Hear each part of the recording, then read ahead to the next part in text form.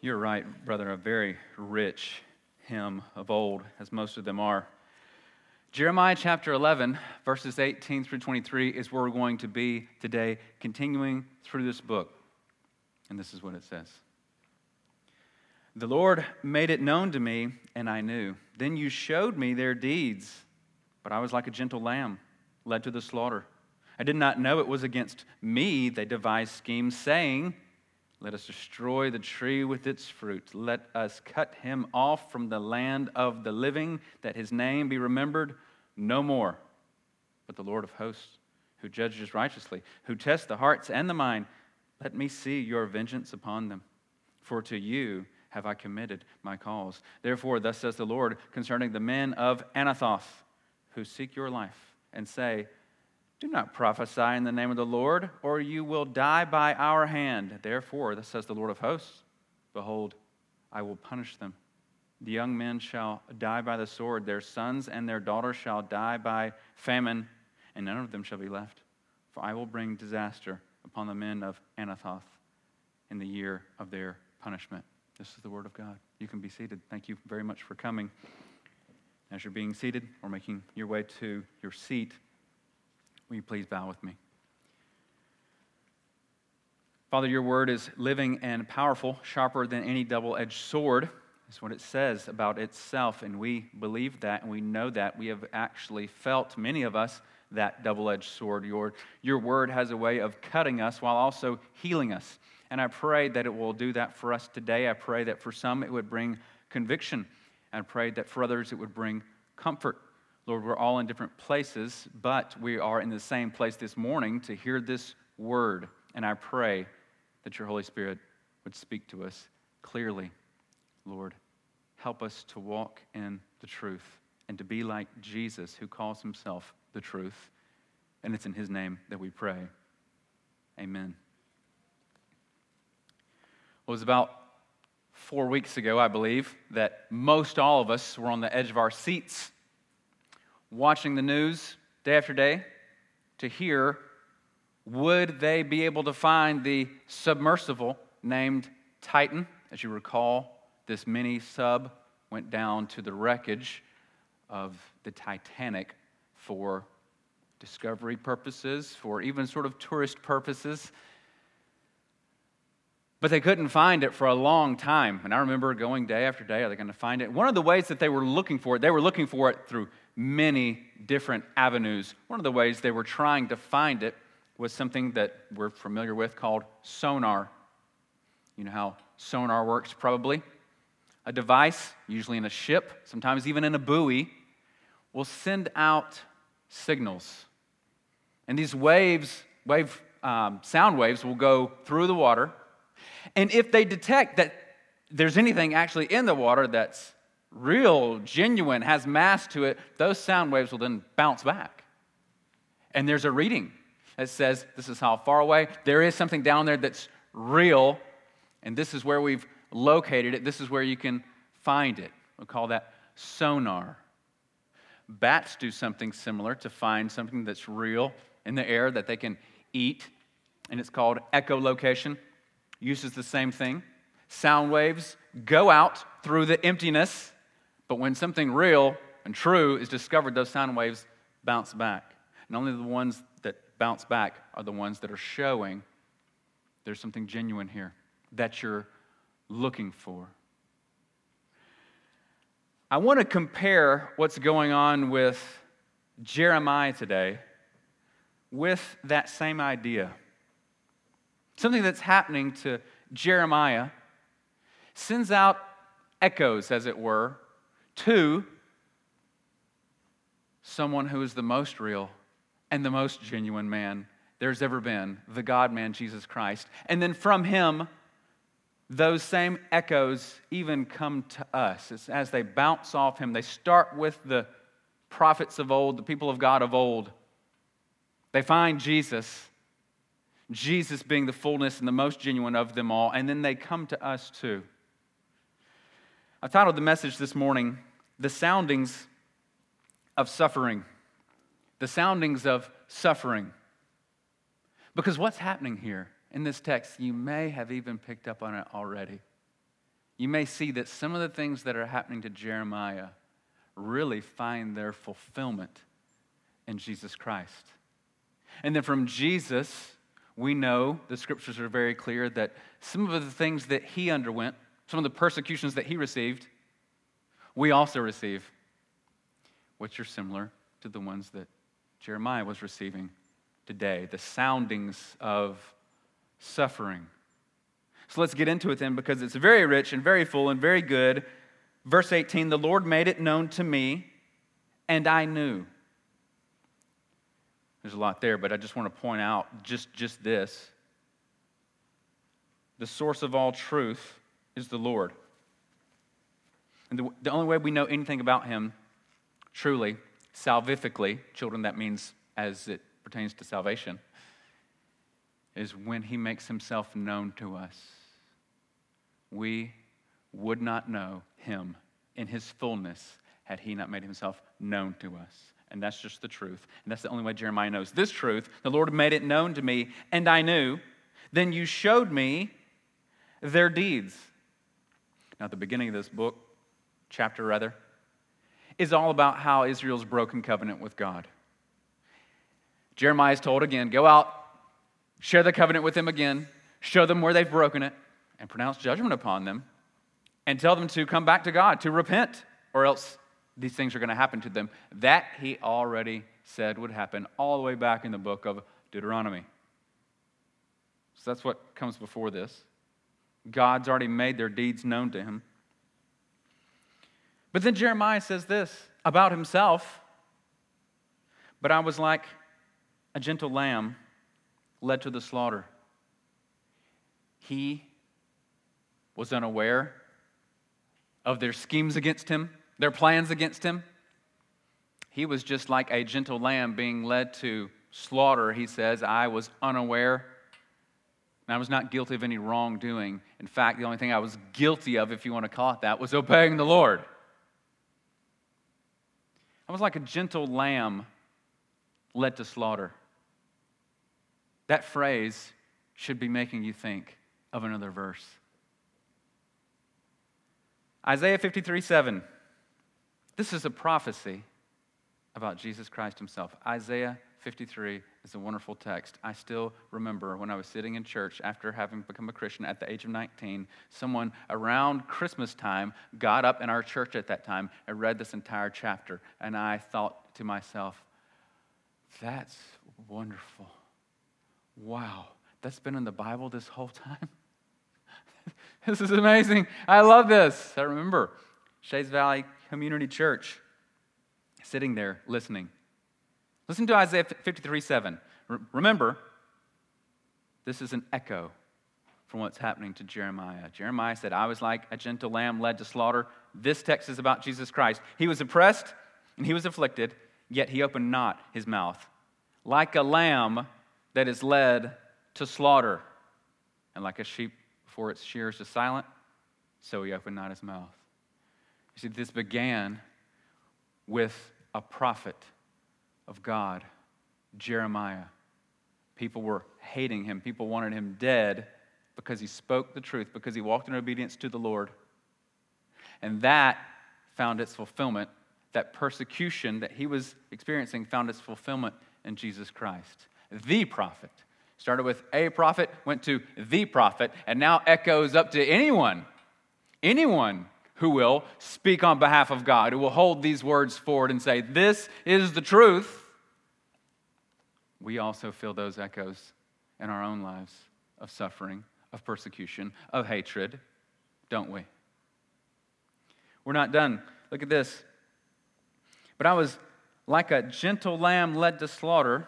I did not know it was against me they devised schemes, saying, what are they saying? Let us destroy the tree with its fruit. Let us cut him off from the land of the living, that his name be remembered no more. So this is what they're saying about Jeremiah. Let us, this is where they start, destroy the tree with its fruit. Now, usually, if you were done with a certain kind of fruit tree on your land, on your property, you would at least say, especially if they were in bloom, you would say, well, let's at least harvest the fruit and then cut down the trees, and we'll start with the other kind of fruit that we want for next year, and then we'll plant those trees. It was very rare that you would say, oh, just throw all that fruit out too with the tree. So what they're saying is, we hate everything about you, Jeremiah. There's nothing redeemable about you, Jeremiah. We want you dead. We want there to be zero remembrance of you. Nothing about you do we like. Nothing. Wow. Destroy the tree with its fruit. And we know they're talking about murder, not just get him out of here. We don't like him. Go away to a different place. Live elsewhere. We know that's not just what they're wanting, because look what else they say. Let us cut him off from where? The land of the living, that his name be remembered no more. It's just so interesting that the first thing he would say harkens back to Isaiah 53:7, because this, what they say about him, harkens back to Isaiah 53:8, the very next verse. The very next verse of Isaiah 53. Let us cut him off from the land of the living. Isaiah 53:8. By oppression and judgment he was taken away. And as for his generation, who considered that he was cut off out of the land of the living, stricken for the transgression of my people.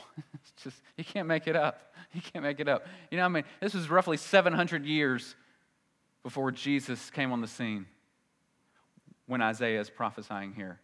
And Jeremiah as well. Roughly the same time frame. These men are prophesying roughly, not exact. 700 years. And there's echoes from both of what they're saying, each one verse apart, which finds its genuineness in the Messiah. These are the sound waves. These are the things that echoed out from the prophets of old. And they bounce back off Jesus, because Jesus was the fulfillment of even these sufferings that were shadows. They were types of what was to come. He was cut off out of the land of the living. Jesus Christ, of course, suffering the wrath of Almighty God on behalf of our sins, taking what should have been ours upon himself as if he were sinful, though he was sinless. And we see a pattern here, don't we? The world hates the truth. Why? Because it condemns them. It condemns them. What does John chapter 1 say about those who will not come to the light? It says they will not come to the light lest their deeds be exposed. That's why they won't come to the light. The light exposes that they are wicked, that they've broken God's laws. I remember being convicted about those things when I was still unsaved. I've told you this before. I was at a party and a friend was trying to talk to us about Jesus, and he wasn't there to party with us. He was there just to tell us about Jesus, and then once it got wild, he left. But he said, well, let me go to my car and bring back my Bible. Remember me telling you guys about this? And at that point, I was like, I'm out of here. Do not open a Bible in front of me. I couldn't stand it. Just him holding a Bible, I knew, represented light. Just him opening it represented more light. And I thought, here I am in my wickedness, in my sin. I cannot be around an open Bible. Just the presence of it convicted me. I had to be away from it because my deeds were evil. Now, I had not delved to the depths of evil that these men had, but I was surely on my way. I did not want to hurt my friend for going to get the Bible. I just wanted to be away from him. But I was only in my sin for a few years, not a few decades. Imagine where I would be now if the Lord hadn't saved me. And where would you be if the Lord hadn't saved you?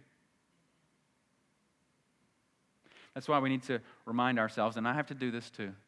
When we see someone in the depths of his sin or her sin, we have to say that phrase, there but for the grace of God go I. If it were not for God's grace, we'd be there and much worse. So he continues on.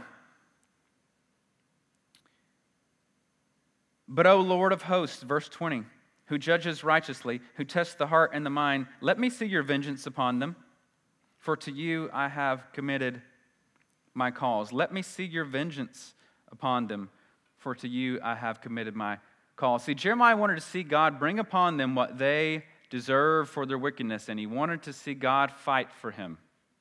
Is it bad for us? Is it bad for us to say, I want justice? No, you actually have a sense of justice within you. You actually have a more heightened sense of justice if you're a Christian. God puts that in you. And we're supposed to want there to be justice. And we do sometimes read the imprecatory Psalms. That's the Psalms where David says things like, break their teeth, break their arm. And we say, I didn't think I was allowed to think that way. Well, you are allowed to think that way. It's just like I've told you before, you have a hard time staying in a righteous judgment.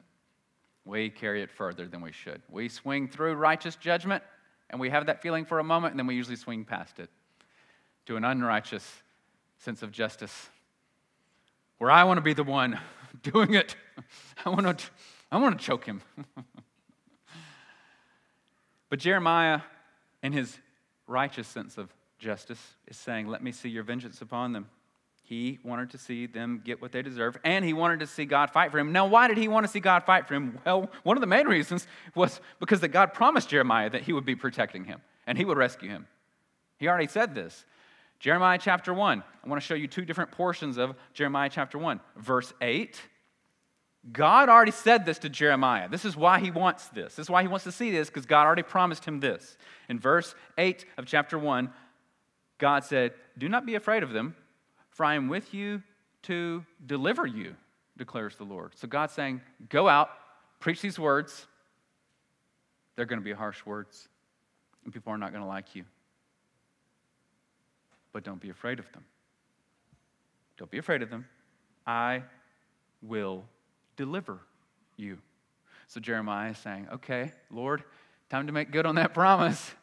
Also, verses 18 and 19 of chapter 1, and behold, I make you this day a fortified city, an iron pillar, and a bronze wall against the whole land, against the kings of Judah, its officials, its priests, and all the people of the land. They will fight against you, but they shall not prevail against you. For I am with you, declares the Lord, to deliver you. So that's why Jeremiah is saying this right now. He's basically saying, Lord, you promised. This is what you said you would do. So let me see your vengeance upon them. For to you I have committed my cause. But what was the preface to that? Before he even said that part of verse 20, he prefaced it with this in verse 20. Look at this start of verse 20 again. This is important.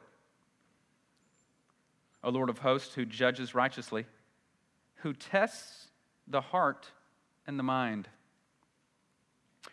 I was watching some old reruns of, I call them reruns. They're just old videos now on YouTube. I don't think you even say reruns anymore. Watching some old videos of Judge Judy recently. I love Judge Judy. She just cuts right to it. Amy reminds me, yes, she shouldn't be calling the people idiots.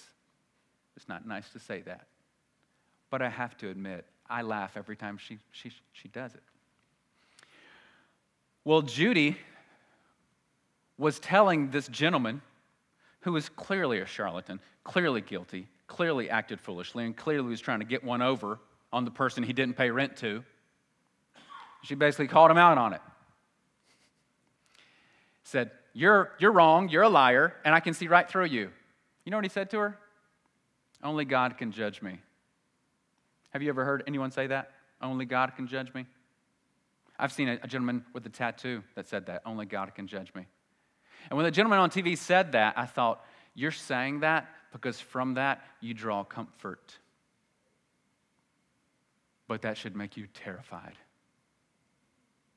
Why? Because of the start of verse 20. O Lord of hosts, who judges righteously, who tests the heart and the mind. You're telling me you draw comfort from a God who not only can see everything you do, but can read every single one of your thoughts.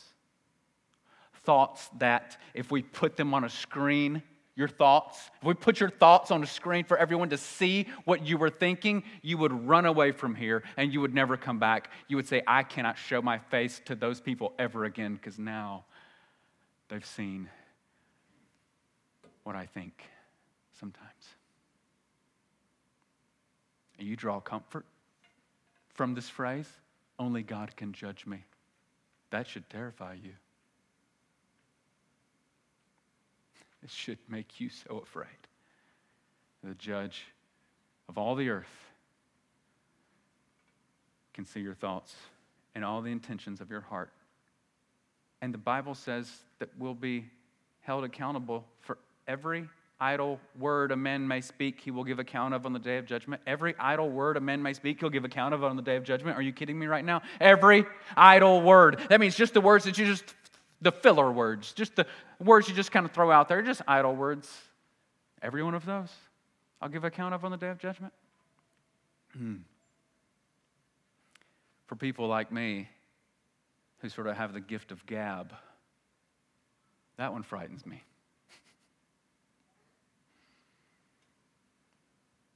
Those are the times I want to be more like David Holt. Humble. Doesn't talk a lot. I think, yeah, I should be more like him.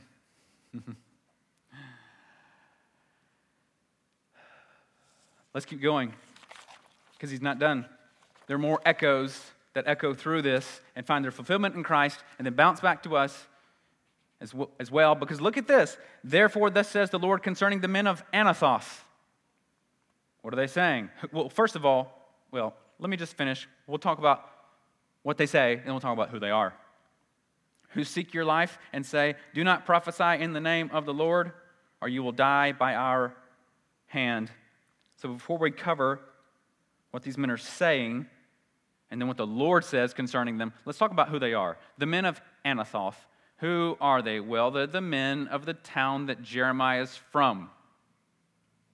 The first sentence of this book, Jeremiah 1:1. Listen, the words of Jeremiah, the son of Hilkiah, one of the priests who were in Anathoth, in the land of Benjamin. This is the town that Jeremiah is from. By the way, this town was largely Levite. Not all of them, but largely Levites dwelled here. That's why he says one of the priests who is in Anathoth. There's multiple priests. Jeremiah was one of them in this land. So here we have Jeremiah in his own hometown. And the people of his own hometown want to kill him. Does that remind you of anyone either? Luke 4:22 through 30. Luke 4:22 through 30. Listen to this. This is when Jesus went to synagogue in his own hometown. And this is what happens after he reads the scriptures. Luke 4:22 through 30.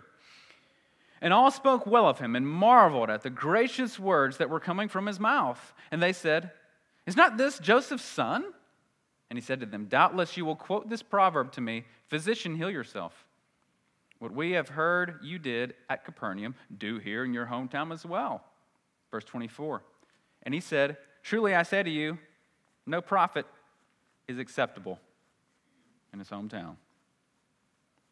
But in truth, I tell you, there were many widows in Israel in the days of Elijah who, when the heavens were shut up 3 years and 6 months, and a great famine came over the land, and Elijah was sent to none of them, but only to Zarephath in the land of Sidon, to a woman who was a widow. By the way, she was a Gentile, and that was a Gentile land. Elijah was sent there. Now, verse 27, and there were many lepers in Israel during the time of the prophet Elijah, and none of them was cleansed, but only Naaman the Syrian, also a Gentile. When they heard these things, all the synagogue was filled with wrath, and they rose up and drove him out of the town, brought him to the brow of the hill on which their town was built, so that they could throw him down the cliff. But passing through their midst, he went away.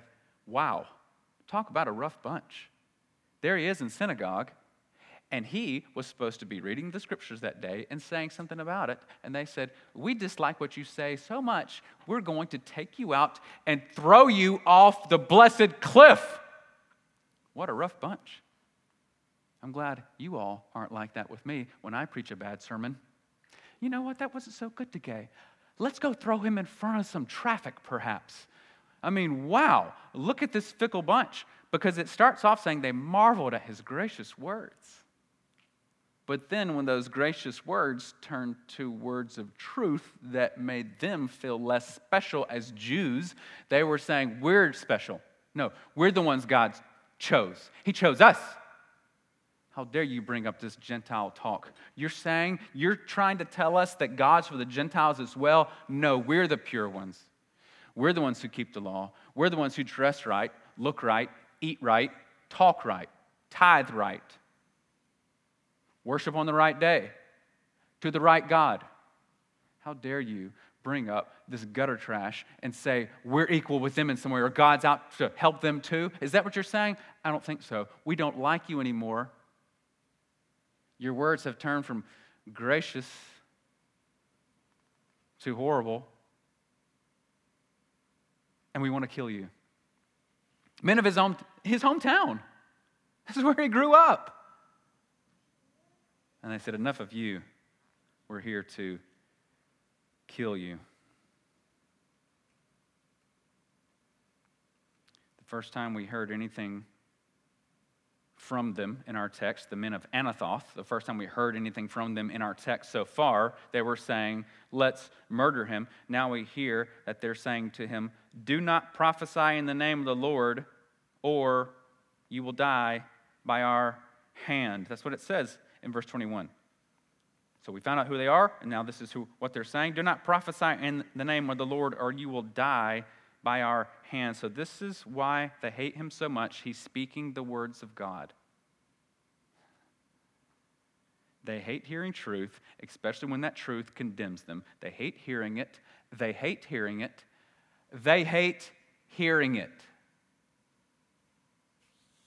And so did the people in Jesus' day. So the sounding started with the righteous ones of old. They find their fulfillment in Christ. They bounce off Christ, and they come to us. You want to hear about some other people after the cross that also hated hearing truth? Remember the wonderful, wonderful, righteous, humble, godly man, servant's heart. Remember that man named Stephen who preached a long, wonderful sermon. He was so saturated with Scripture, he was able to just preach on the fly, of course with the Holy Spirit's help, and preach one of the most wonderful sermons we have in Scripture.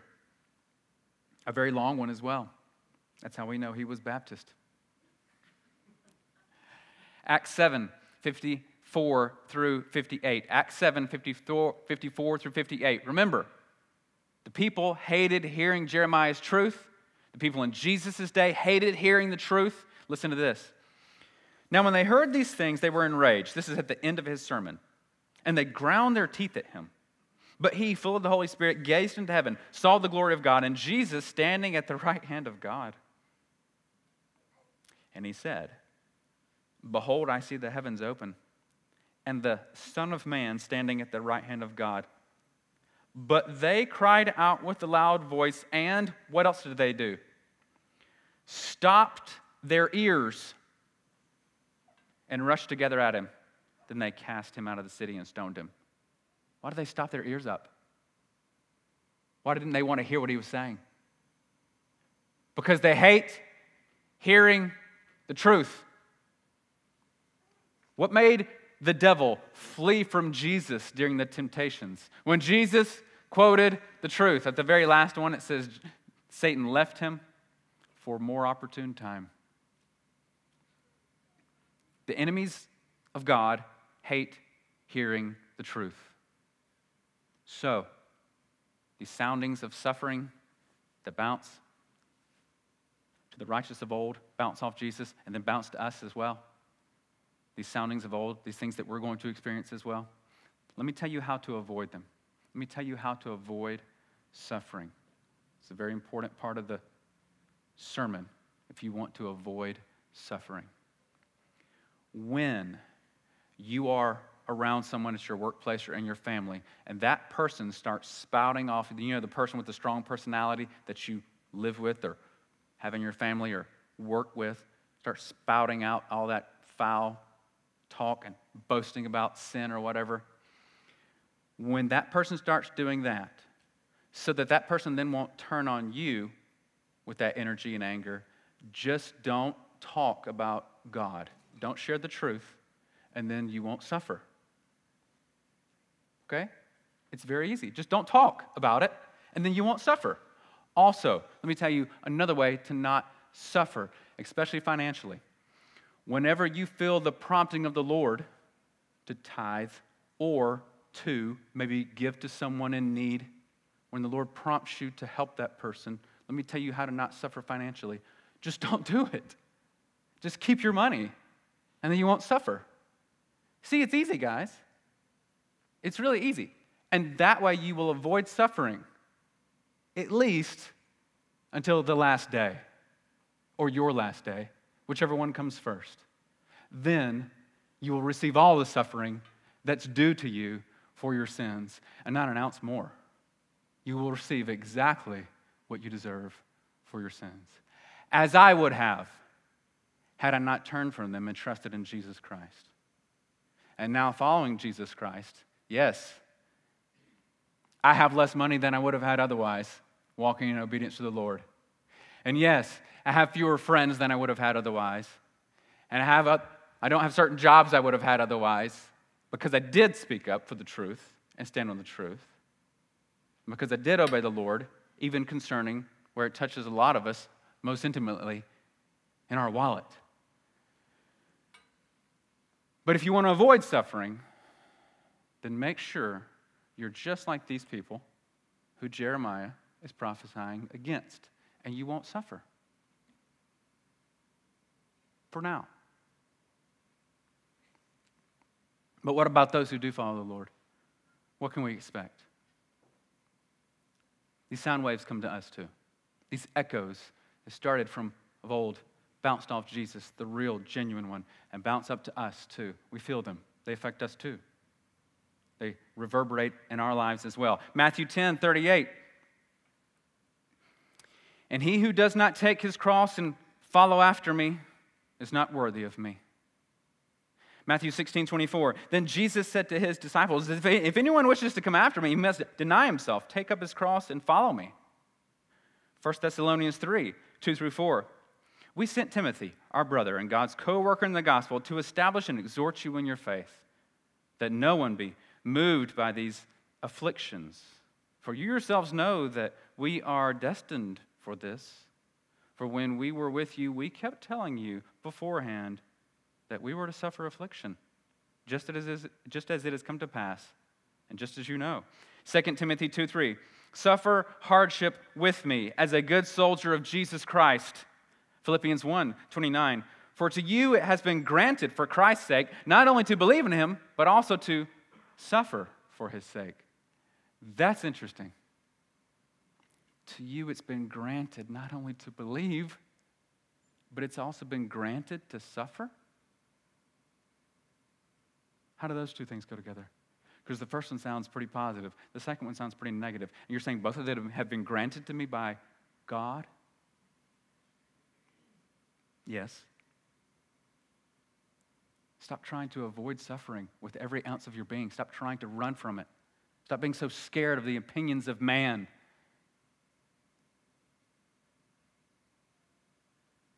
First Peter 2:20. For what credit is there if, when you sin and are harshly treated, you endure it with patience?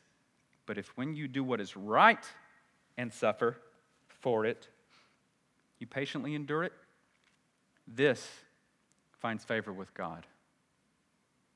It finds favor with God when we endure hardship for doing right. God smiles. And then lastly, let me end with this one, because this ties it all together. Listen to this. Matthew 5:11. Blessed are you when others revile you and persecute you and utter all kinds of evil against you falsely on my account. Not just when they utter things falsely about you. When they utter falsely about you because of Jesus' account. Or when they revile you because of Jesus' account. That's what he's saying. What should we do, Jesus? Verse 12 of Matthew 5. Rejoice and be glad, for your reward is great in heaven. Look at this. For so they persecuted the prophets who were before you. See? Prophets, Jesus, us. We're all connected. These sound waves travel through all of us. And Jesus said, you're blessed when this happens to you. You know why? Because it shows you're the real deal. It shows you have true, real faith at that point. Ask God for more grace to be willing to suffer the reproach of man in order to glorify the God-man. Father, we're so grateful for this text. I pray that you would encourage us with it. I pray that it would also help us to be a litmus test among us, Lord. I pray that you would also show what's lacking in us, perhaps, and help us, Lord. Please fill up what's lacking in us. Help us, Lord, to be more concerned about pleasing you than pleasing others. Help us to trust you more than we trust our money. I pray, Lord, help us to live this life in a way that's pleasing to you. Lord, please be purifying our minds with truth.